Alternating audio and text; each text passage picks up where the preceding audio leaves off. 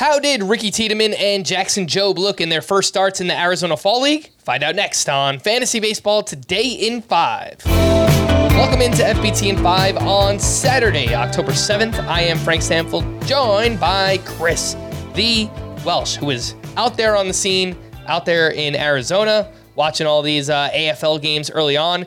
And one of the biggest names out there is Ricky Tiedemann, top pitching prospect with the Toronto Blue Jays. And he was picking up the whiffs here in his first start. 5 innings, 1 run, 7 strikeouts. We did not have access to any StatCast in this game. But Welsh, your thoughts? First time seeing Ricky Tiedemann. Well, I can tell you that they have a gun there, and I was able to monitor the velo, which I will say, a little bit alarming. That was the only thing that stood out, even though from this performance, and we've got some video up here, this was a Nathan Mozzarella at bat where I think he got the strikeout, but he touched 97, and he usually sits in the mid-90s. Tiedemann was sitting 92 in this game, like most of the time. It was mostly 91, 92, which seemed odd. A couple rarities of a at bat that he could hit 93, 94, but it was a lot of 92s. This at bat specifically was a very aggressive approach that Tiedemann had, where he just pumped 3 straight fastballs, and Nathan Mozzarella with the Padres just was not able to catch up to it. But the velos weren't quite there. He was working high in the zone. He had a nasty slider that he was using. Changeup looked okay. There were some command issues, but I was a little bit worried, to be honest. I was a little bit worried about the velo dip, yet he still had 7 strikeouts against a very, very good team. He ended up going 5 innings. I think he still tried to build the innings up. I'm not too worried about it in this first start here, but I don't really recall a guy having velo dips from 89 to 97 and not sitting consistently pitch to pitch. But he looked a little bit better than the guy I saw the night before, which everybody was touting in Jackson Jobe. All right, well, let's talk about Jackson Jobe here, who is the top pitching prospect in the Tigers organization. He made his AFL debut on Monday. He threw 4 shutout innings, 2 hits, 2 walks, 4 strikeouts. We did have StatCast data in that game, 9 swinging strikes on 55 pitches. He had a 4-pitch mix using a 4-seam fastball, slider, cutter, and changeup. Between 11 and 44% on all those pitches. He averaged 96 miles per hour on the fastball. Welsh, what did you see here from Jackson Jobe? Yeah, I actually thought this in person, was sitting right there. So I was like right in the camera view. Someone was like tweeting me awful pictures of me right there. And I was like, oh God, sit up. Don't sit up straight. Don't let all the fat go. And I was right there watching him. And, the game itself presented him very nice.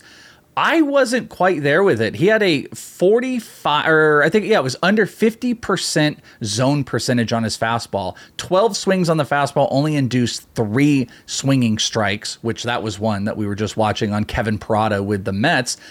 He lacked command in this, and his fastball was sitting really high, kind of like Ricky Tiedemann. I'm not trying to kill him on any of it. He looked a little bit more wonky than Tiedemann was, really struggling to find the zone. Got a little bit better as time went on. He did hit 3,000 spin on that slider, which that's what he does. He's a big spin guy. But I thought the fastball seemed a little bit flat. It sat above the zone all night without getting a bunch of strikes. But you have a bunch of free swingers here. So I think both of the guys struggled with some of the same command issues. I like Tiedemann a little bit more, but you don't want to take too much off of one start. But I am going to monitor under 50% zone percentage on the fastball. He got those swings on the secondaries, but if the fastball is not in the zone in a better environment, that's not going to work out. We've seen that story before. Brandon Pfaadt was a perfect example of a guy that could not get the fastball in the zone that had a really great sweeper. So, better pitching than we've seen in the AFL before. Ricky Tiedemann's slight advantage in my eyes over Jackson Jobe. All right, let's wrap up with a hitter here. And Guardians outfield prospect Chase DeLauder had a huge first game on Monday. He went 2 for 4 with a home run, 5 RBI. He was the first-round pick back in 2022, 16th overall. He's 21 years old. We were talking beforehand, and you said you've been pretty impressed by what you've seen so far from Chase DeLauder. What have you seen, and is there any chance we can get him next year? on the Cleveland Guardians. Well, he missed a lot of time with an injury. He's actually started the year, a minor league season, on crutches. He was out here in Arizona playing in complex and trying to recover. He's a big 6'4", listed him around 230 pounds. He is every bit of it. And he's a lefty going up against Tiedemann here. I thought before this started up, he could be an MVP candidate. He was hitting around 350 in the minors, really finding rhythm.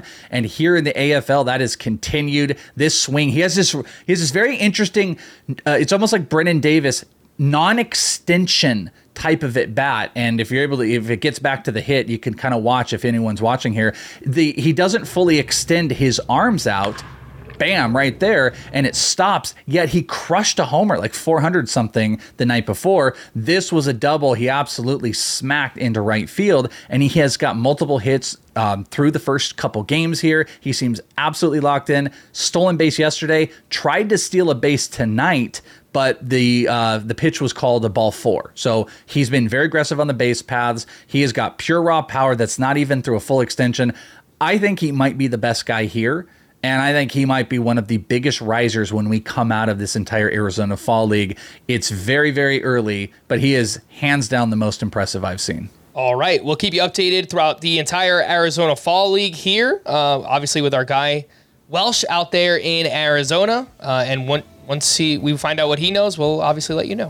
For more extensive fantasy baseball coverage, listen to the Fantasy Baseball Today podcast on Spotify, Apple Podcasts, the Odyssey app, or anywhere else podcasts are found. Thanks for listening to Fantasy Baseball Today in 5, and we will be back again next week. Bye-bye.